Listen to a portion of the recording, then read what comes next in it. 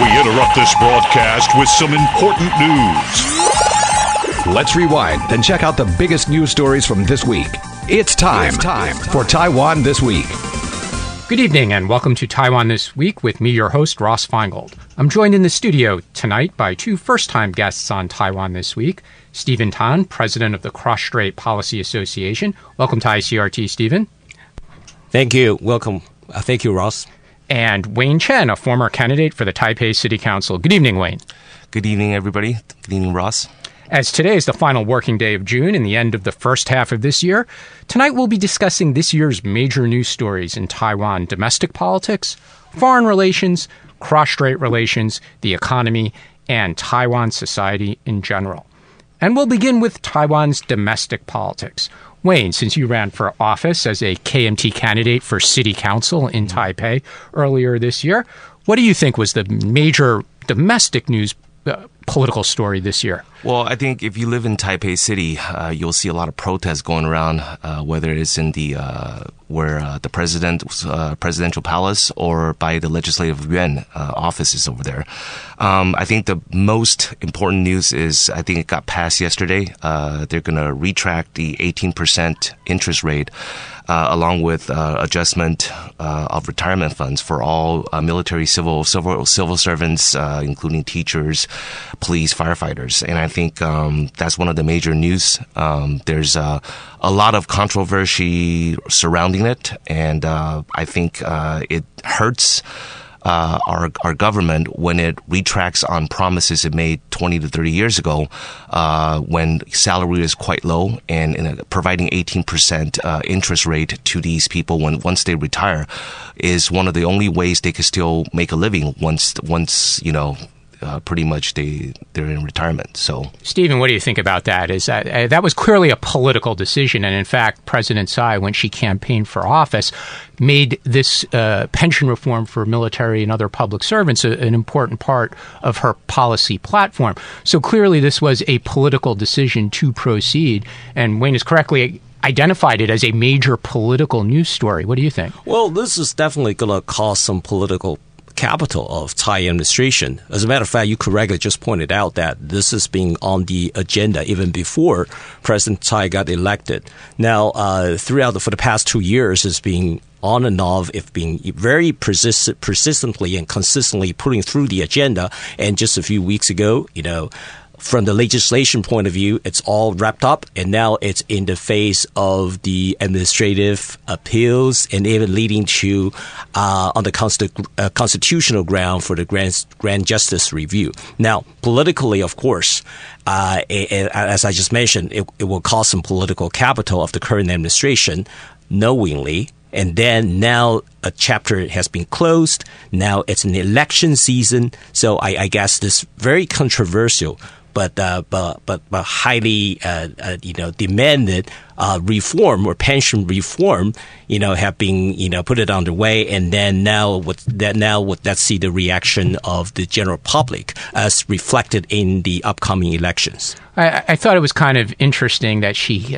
alluded in her public announcement following the passage of the law, or public remarks, she got it done, and the previous administration of Ma Ying-jeou had talked about this but didn't get it done, and she seemed to be taking a bit of a victory lap, which maybe she's entitled to.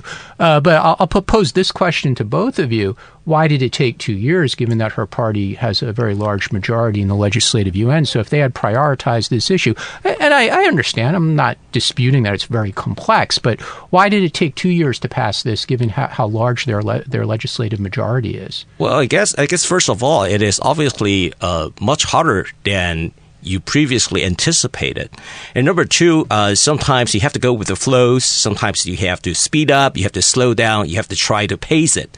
So 2 years is relatively long and longer than previously expected, I would say. But to close up before, July and, like 4 or 5 months before the general election, I think will still be within the original sort of game plan, I would say.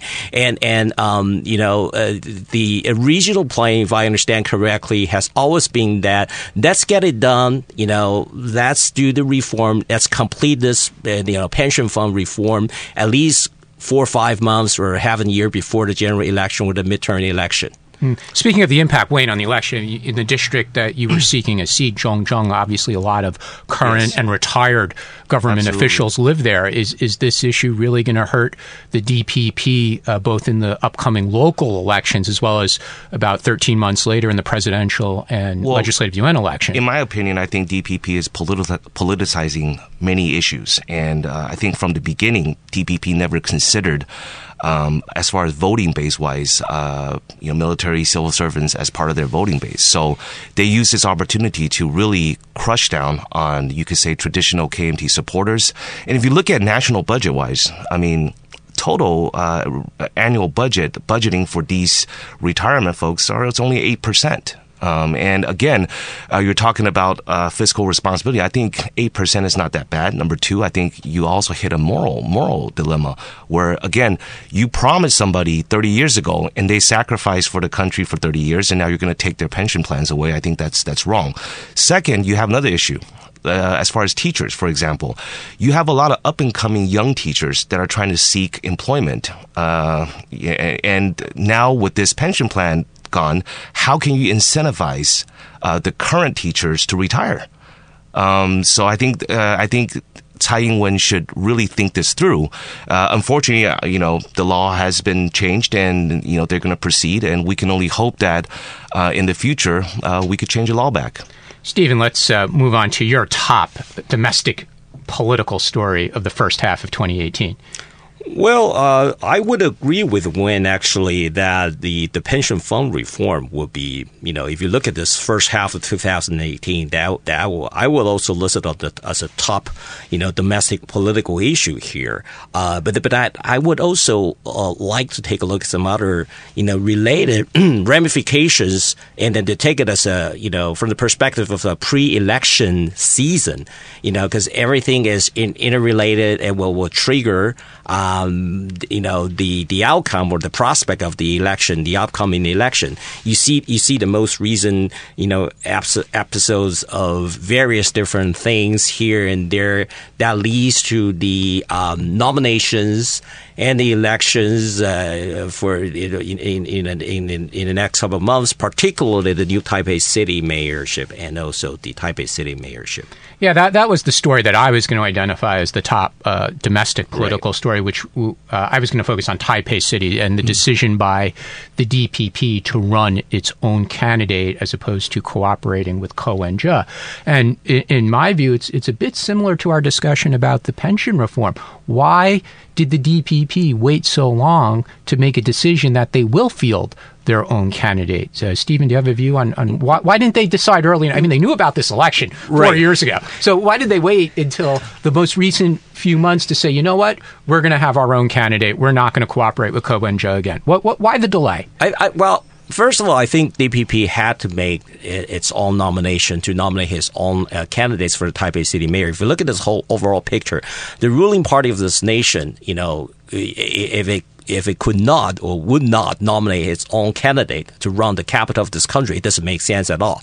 But I would say it's a close call. It was 50-50. It could go either way. So that pretty much explained, or answer your questions like why, it needed to wait for so long. From what I can see, it's the fundamental differences in the core value system of how to run an office or how to be a politician in Taiwan at this age. I think that fundamental difference was not that obvious or had not been that obvious until when Mayor Ke became mayor of the city, and then here and there gradually the grassroots of the DPP supporters realized that this could no longer be the case where the DPP will continue as it did 4 years ago to support Mayor Ke, and then that triggered up to the decision makers of the DPP, and I think from the high side that decision seemed to be unavoidable. But then again, a lot of people, including myself, would wish that the decision could have come earlier. But then it is what it is. We'll see the outcome. Before we move on from this topic, Wayne, I can't resist. I won't put you on the spot and make you give us a prediction, but what does your party's candidate have to do to win the mayor election, given that it's now a three-way field with a DPP candidate and the incumbent Mayor Ke? So what does Ding Shou-jung need to do to win the election? You know what? I think key voters, I believe the Pan-Blue base supporters will all support KMT, including its nominee, Ding Shou-jung. But I think his biggest challenge, and I think our party's biggest challenge, is to win middle voters, win young people. And I think there's a disconnect right now that our party is facing. We're seen, as far as image-wise, as an old grand party. You could say, cronyism, whatnot. So we need to change that image in order to win young voters. Now, back to the earlier topic about why DPP or the Pan Green pushed out their own nominee. I think, and this is my own conversation with the DPP candidates that were running during my primary, they know on the grassroots level, they're going to have a big time. They're going to have a tough time running this time. And I predict DPP is going to lose 3 to 4 seats overall in Taipei City election, city council election. So because Tsai Ing-wen's done I don't want to say a horrible job. I think her goals were quite ambitious. She's losing a lot of middle voters. And now they're forced to go back to their deep Pan Green, who wants their own candidate. I think they're forced to do that. And I actually think that eventually, if you look at the polls, Pan Green supporters actually support Cohen's, more than, nominee Yao. So. Okay, moving on to foreign relations. As the American in the group, I'll start off by saying that the biggest story was not the dedication of the new American Institute in Taiwan building a few weeks ago, which did attract a lot of international media coverage, but rather the successes and shortcomings of another important aspect of the Tsai government's foreign policy, the southbound policy. There's definitely been an increase in business and cultural exchanges with the southbound countries, but I'll say that there are still some challenges, and we see that with limitations such as the willingness or lack thereof of ASEAN countries to support Taiwan's participation in the World Health Assembly. So, Stephen, success or failure, or what is the status of the southbound policy for 2018? It's hard to just label it as a success or failure. I would say that it has a lot more improvements. It's underway. It's been doing for the past 2 years. They're having some constraints and limitations. The administration's efforts of doing the cultural and educational and trade and investment exchanges, have some limits. A lot of which need to be committed by the private sectors, which they do. But then again, as you just pointed out, the ASEAN countries, have also under severe political pressures from China in receiving the trade and investment and cultural and educational exchanges where it have been labeled as a part of or inconsistent with the southbound policy. So I would say that in short that it's underway. It has some challenges and obstacles to overcome. I wouldn't necessarily say that it's a failure or it's a success, but then let's see how the current administration can improve the enforcement of the southbound policy in the days to come. How about you, Wayne? What's your top foreign policy story for the first half of 2018? Well, I think, we lost another full diplomatic relations with another country. I think particularly Panama. I think that was a major one, who's had a relationship with us for, I believe, over 80 or 90 years. And I think, unfortunately, and you know what? During Ma's administration, we also lost one as well. But it's very sad to see that in just 2 years of being president, Tsai Ing-wen lost four in a row. I think now I'm not going to deny. I'm sure there's a lot of pressure coming from China. And I think our government needs to work a little bit harder on maintaining the current, I believe 18 countries we have left, and hopefully establish new ties. And I encourage the Thai government to continue to do that. We're still working for the same country and with the same goals. Now, regarding the southbound policy, I don't want to say it's a failure. I think, again, very ambitious, but we must not, it must not overshadow the economic ties between Taiwan and China. You cannot ignore that. Now, I agree with us diversifying our economy so we're not too over-reliant on China. But again, what I see on the news and what I hear is the southbound policy is just sending Taiwanese kids to Southeast nations to work, whether it's on farms or whatnot. What our kids need to learn is, technology from modern countries and not countries that are less developed than Taiwan. That's my opinion. Well, I would just have to echo something what Wayne just said, and I also have some slightly different view on this. What he said on the southbound policy. The one that I like to echo Wayne is that in terms of cutting the diplomatic tie, it's really we're a united Taiwan. Mm-hmm. It's all about China. If China wants to do whatever it could in terms of cutting the diplomatic ties with Taiwan, it could do that easily with the current power of China.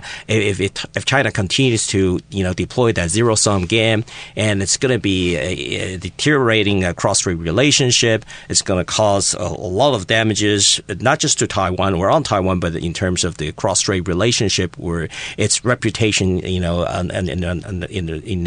the region or in the whole world. So, but then again, I think we're a united Taiwan, and it doesn't matter your political view. Then I think Taiwanese people are not particularly happy with what China's been doing in terms of cutting off the relations, diplomatic ties of Taiwan with other countries. On the southbound, I think that the platform and the agenda goes a little bit beyond just sending the kids to the Southeast Asian to work. I think it goes on from the market's perspective. You have a market with a size that's 2/3 of that of China or that of India. It's just that how you gonna get into that. I think previously it was more investment being the outbound investment to Taiwanese businessmen setting up the factories, employing some people, doing some exports. But now it could be two ways. It could be tripartite. It could be trade, and it could be also some other things, including the cultural and educational exchanges. We probably don't have enough time to go into that details, subject, yeah. But I think it's a big subject that we could talk about that, maybe in a different occasion. And was there other foreign policy stories that you were looking at this first half of the year, Stephen, besides southbound and diplomatic relations? I would say Taiwan-U.S. relationship. It's a big subject. Obviously, they are having some progress. Taiwan Travel Act and some other, as you can see, the most recent encouraging development, that is since the beginning of this year. Obviously, for reasons. The lingering has always been the relationship ups and downs between U.S. and China, and how. Sorry, Steve. Are you suspecting that America's intentions are not just based on a desire to support Taiwan? That it's using Taiwan instead as a pawn in its relationship with China? I'm just shocked to hear this. Well, I think it's in between. You're referring to, you didn't say that, but you're more referring to whether U.S. play a Taiwan card. I think nobody would like to be labeled as being a card to play around. But then again, in international relationship, any country has a strategy, has a way to deploy its resources, have to limit or strengthen relationship, or getting the relationship better. I think politically, at the Taiwan-China, U.S. relationship, it's in that setting. Economically, that's a different story. Taiwan has a lot of pressure from the U.S. You see see those beef and pork issue, some also trade-related issues at the face of the TPP negotiation a couple of years ago, but now it's still going on. And Taiwan wishes to enter into the continue the TIFA with the U.S. and they having the bilateral trade agreement with the U.S. But underlying issues are all the trade and investment-related issues in how you open up your own markets. And that takes a lot of dialogue within Taiwan in terms of how people react to that, beef or trade or otherwise, and how the legislators and other politicians, the current administrations and opposition parties gonna present that and going to interact with its people on the various trade related issues that's reflected in the Taiwan-U.S. economic relationship. And since both of you mentioned the role of China in Taiwan's foreign relations, let's move on to the biggest story for 2018 so far with regard to cross-strait relations. Stephen, you're the president of the Cross-Strait Policy Association, so let's start with you. What was the biggest cross-strait relations story of the first half of 2018? Well, how much time you have? Well, I guess the biggest issue here, as I can see, is that how Taiwan bears with China as a hostile regime to the current administration and its people. I think that's a big overall question that we all need to think hard on. To start with, I think China is hostile in its face, and how China say, well, why don't you admit one China, and why don't you, be on board with 92 consensus, which is really one China, and that China is labeled and categorized as People's Republic of China repeatedly and very, very clearly. Now, people in Taiwan, how are we going to react and respond to that? I think that's a $1 trillion question. That's a biggest issue on earth or in Taiwan that we have to handle. Now, people in Taiwan have different views on that, but I think the views and the perspective of people in Taiwan to a certain extent, reflect the current relationship, the current cross relationship or Taiwan's relationship with China. Wayne, the biggest China story of the year is China's hostility, as Stephen called it. You know what? I'm going to be fair. Okay, is there any hostility? Yes, there is, but we got to understand why is there the hostility. Is again echoing Steve's 92 consensus. And 92 consensus was actually agreed upon by both nations, unfortunately, with Tsai's regime, she refuses to acknowledge that agreement and is pushing more towards Taiwan independence. And granted, in my opinion, I think Taiwan is already an independent country. We're called the Republic of China. We have our own military. We're a democratic country. We have our own elected officials. So I think we need to revisit this. Now, in 1992, when they come to the agreement, it was really about let's let future generations decide. Let's get to economy. Let's let both sides make some money. And I think that's what people really want. Citizens really want is, being able to maybe afford a house, send their kids to college and then, have their next generation, have a brighter future. But right now, in my opinion, that has all stopped. Now it's hostility on both sides. And I think if Tsai Ing-wen is just willing to just agree with 1992 consensus, then we can move on and it's back to business.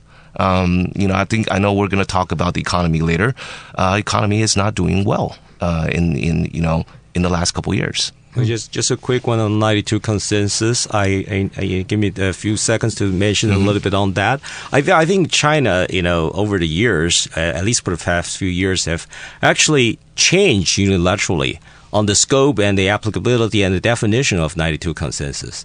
Now, obviously, it's part of China. It's under the One China rule. It's one of the People's Republic of China. So basically, it used the label as 92 consensus to make people in Taiwan commit that Taiwan is part of China, which is the People's Republic of China.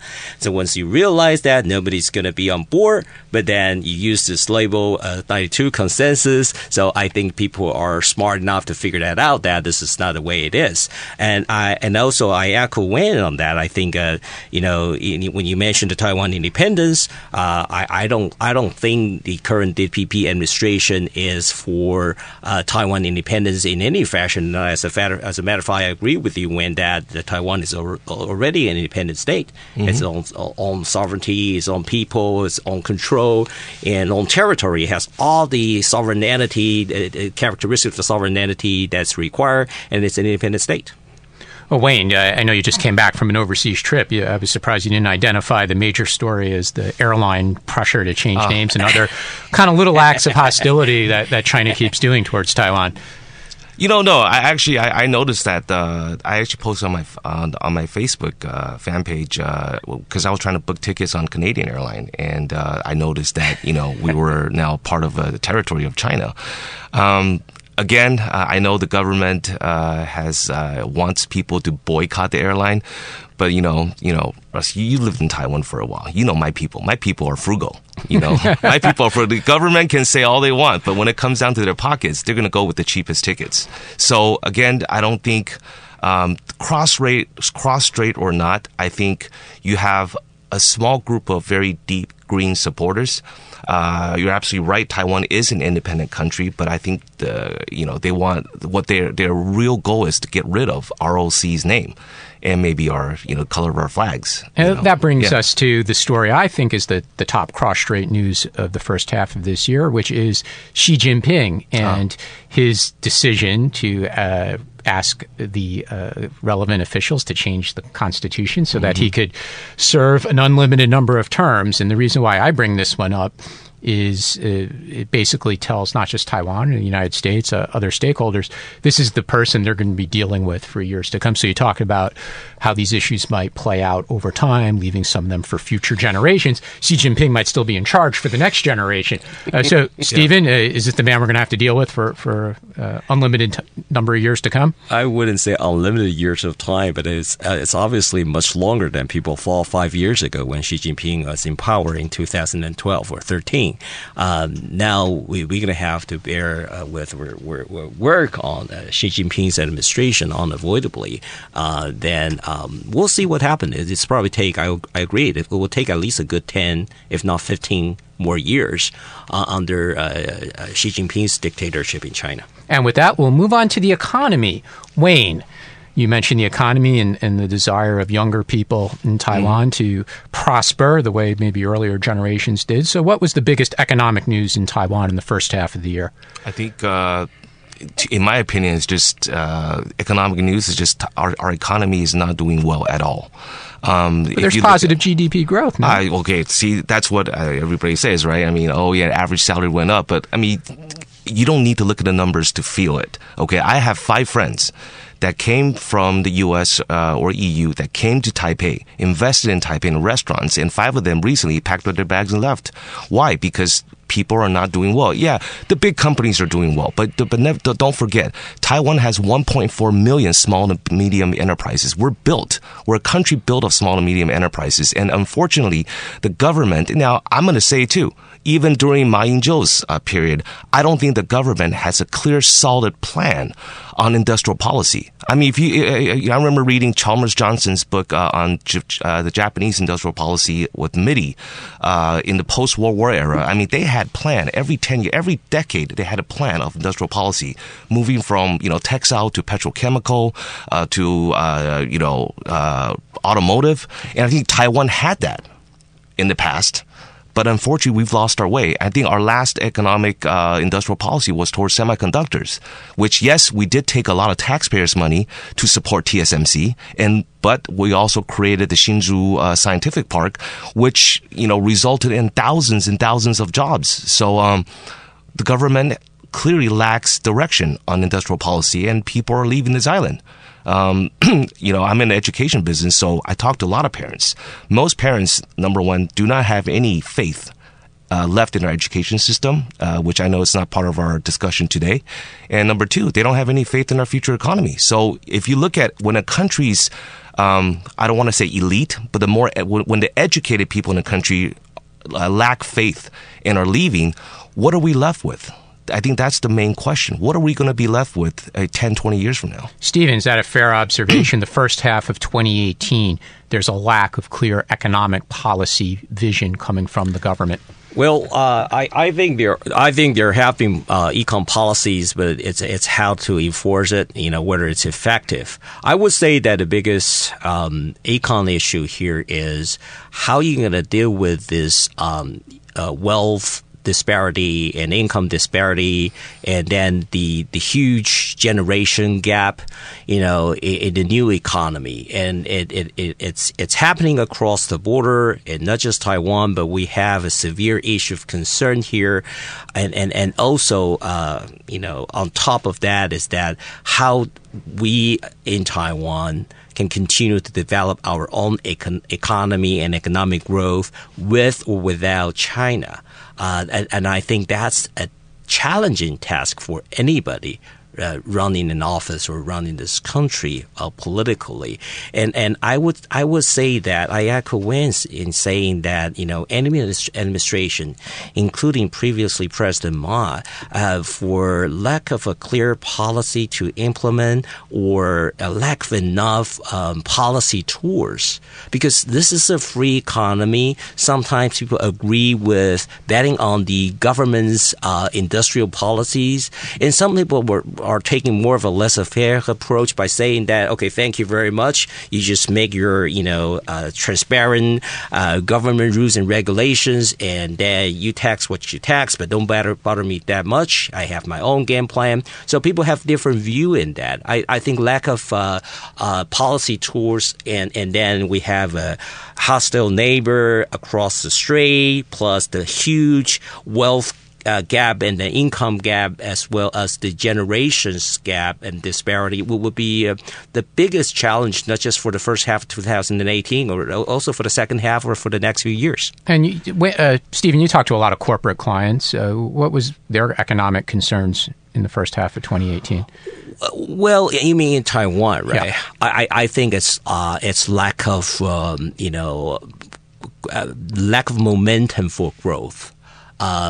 Low wages, low GDP growth, not enough impressive numbers on trade, and also on the infrastructure and the domestic consumptions. They're all adding up together. The government last year, didn't they pass a budget for very large infrastructure spending?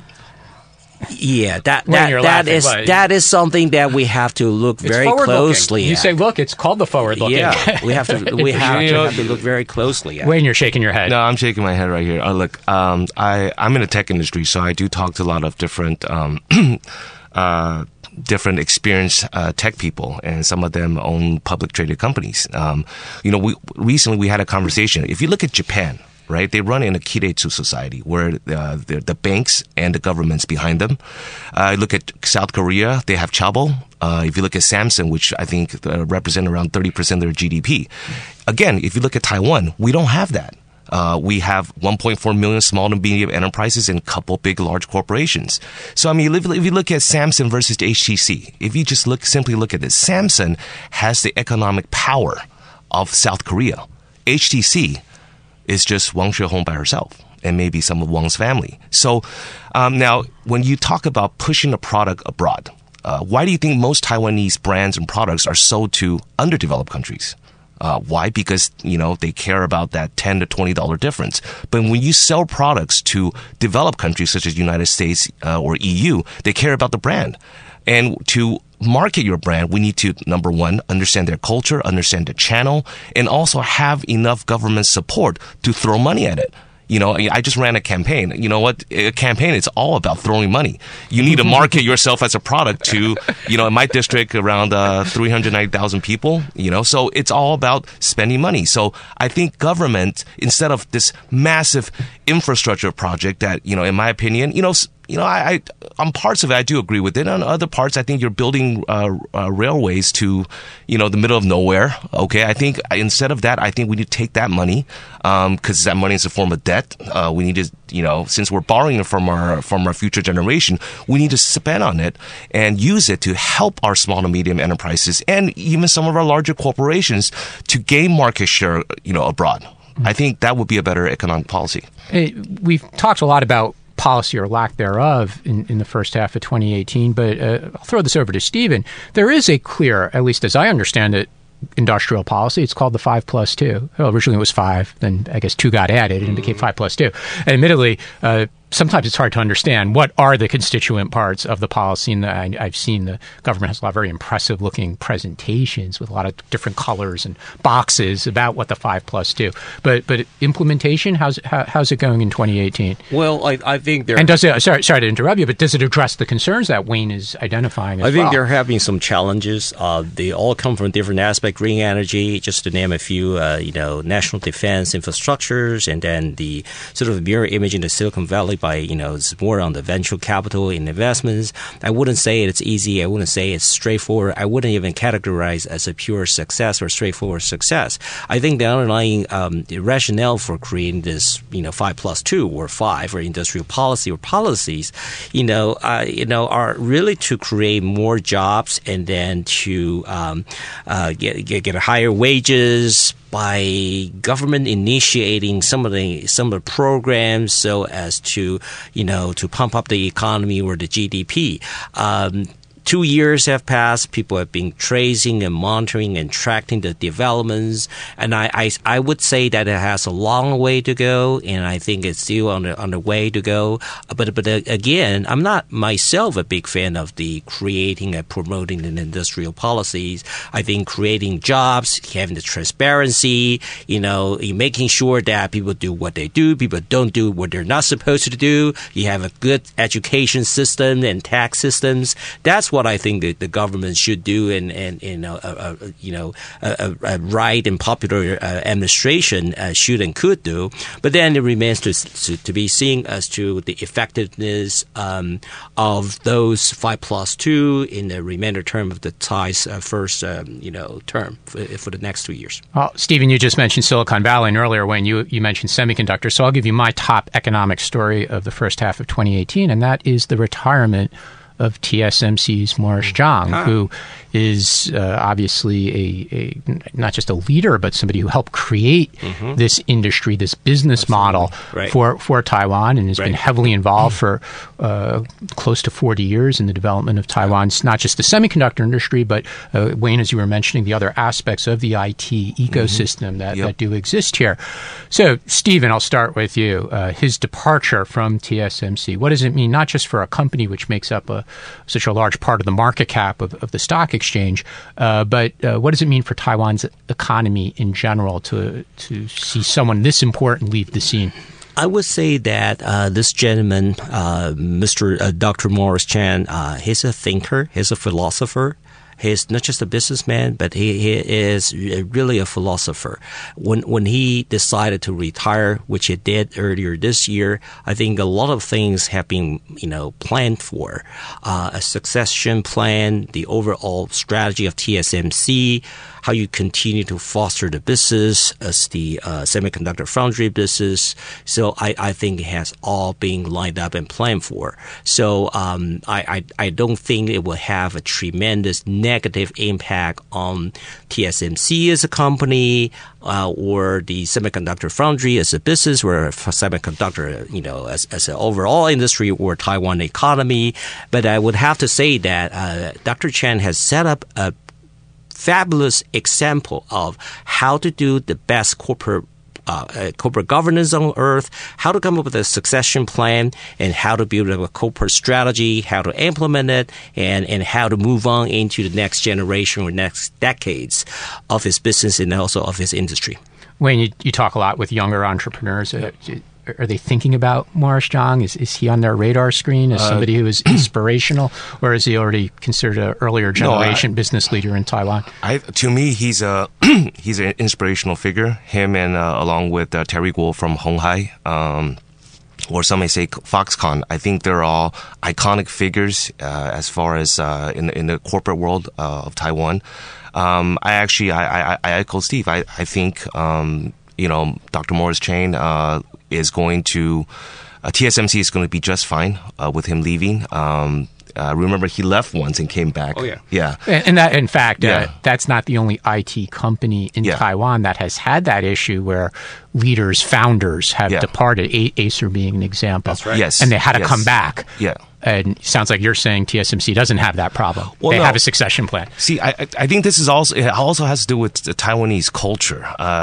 Generally, if you look at the difference between Taiwan and Taiwanese company and Western companies, our stockholders put a lot of emphasis on the leader, the main guy. You know what I'm saying? But never forget, when you're the leader, you have a massive team with good people around you. And I think that, you know, when you build a business, somebody that iconic, I believe that not only do you want your business to be successful, but when you leave, 10, 20 years or after, that later on people can look at this business and say you left it with good hands and not the business crumbles after you're gone, so. And Stephen, the outlook for the IT industry, we talked about TSMC itself, but what about the entire ecosystem of the IT industry with the departure of Morris Chang? Well, I would say that TSMC or anyone in that, this is the only thing that it's not changed is being that it's ever changing. So I think the company or the industry itself or per se would need to, be the leader of that industry and continue to upgrade his technology and also to work with the top clients. I understand that if I'm not mistaken, the top list clients have been the name of which have been ever changing. So you need to constantly change. So I think you have the IT ecosystem, but that ecosystem itself is so dynamic that it's been changing every time with or without Morris being around. So it transcends one person. Well, yeah. Okay, and we'll move on to our final segment, which is to discuss major news in Taiwan society in general. Wayne, we'll start with you because you've talked a lot about younger people and their aspirations. We've talked a lot about economic issues, and obviously there's some crossover. But what would you say in society in general? What was the biggest news of the first half of the year? You know what? I think people might be offended, if I bring this topic up. This is regarding, the recent Huashan incident where that archery instructor, I think, murdered that lady, and I think. I've been in Taiwan for the last 9 years. For listeners who don't know my background, I grew up in Taiwan until I was 14.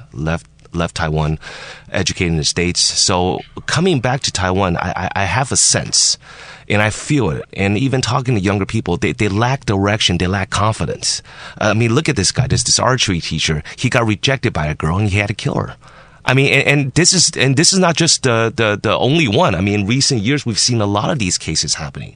And I think that today's youth, in my opinion. I know people are going to be offended when I say this. They lack the confidence. They don't know how to be the man. Truth be told. And with the recent political turmoil, whether it's blue or green, and the whole economic downturn, it's just youth in general. They have a negative aspect of their future.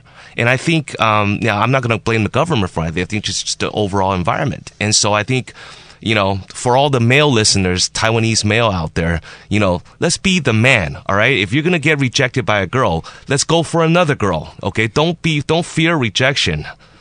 Oh, man up. Yeah, man up. Man up. Stephen, what was the biggest society news that you observed in the first half of 2018? Well, I would say that you look at the younger generations, you look at this. I've already pointed out earlier in this show that the generation gap, not just the different thinking or the empowerment or lack thereof of the younger generation and how they react and respond and to interact with different generations in the society.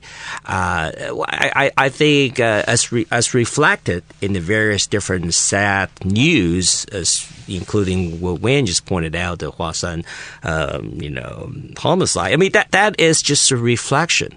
That is societal biggest issues. One of the biggest issues of concern: the sense of security, the income disparity I just mentioned, the lack of high-paying jobs, the popularity or unpopularity of a particular political figures, such as Mayor Ke or some other politicians. And I think that's all interrelated and mingling. But I think the biggest disparity here in Taiwan, or the gap, is not blue and green or green or blue, where Taiwan versus China. It's really generations. It's really how the older generations interact and live with the younger generations, and vice versa. How you treat and respect and understand, and with compassions of what different generations have in mind, and how they behave. What are the issues of concern and problems and all that? I think this is something that, not just for the first half of 2018, something we have to live with and deal with in the next couple of good years. Oh, I didn't plan this beforehand with you, Wayne, but I actually also had thought of the similar topic as for society news, this very unfortunate series of rather violent murders that, as you pointed out, do involve the perpetrator who's relatively young, people in their 20s and 30s. And there's been several cases just over the last few weeks. In fact, in preparing for the show, when I did some Google searching, big society news, the things that came up most notably were these recent cases. And maybe it does go to the economy and some of the other concerns we were talking about. And Stephen, though we don't want to end it on a down note, surely there's something positive in society for the first half of 2018. Well, I would say that the sports related events have always been something for everybody to enjoy and excite. The university events earlier this year in Taiwan, the World Cup. At this moment, as we speak, we're not a big, football, soccer country here in Taiwan, but people still get excited about it. I mean, athletic and sport events as such, in Taiwan or out of Taiwan, relating to Taiwan or without any relations to Taiwan, excite people and drew people together. And I think we need more things like that. So when you talk about this, various different infrastructures and event plannings, and I'm all for it, and I think there should be more to come. Wayne, since you're a big basketball fan, wasn't Jeremy Lin was just here in Taipei making a commencement speech at a university graduation. So sport, is that a happy story for the first half of 2018 in Taiwan? I think we ended on a good note on the sports part, and I hope Brother Lin he could recover. I hope he has recovered, and I look forward to Brooklyn Nets next year. Hope he has a better run. Wish him the best of luck. Okay, and on that note, that's where we'll leave it this week here on Taiwan This Week. I've been joined in the studio today by Wayne Chen, a former KMT City Council candidate. Thank you again, Wayne. Thank you. And Stephen Tan, the president of the Cross-Strait Policy Association. Good night, Stephen. All right, thank you. Thank you, Ross. All right. Thanks for tuning in to this week's edition of Taiwan This Week here on ICRT with me, Ross Feingold. Tune in again next Friday evening at 8:30 for another informative look at the top stories of the week with Taiwan This Week. And don't forget to also check out our podcast on our website, icrt.com.tw. Now keep it here for more music and news only on ICRT FM 100.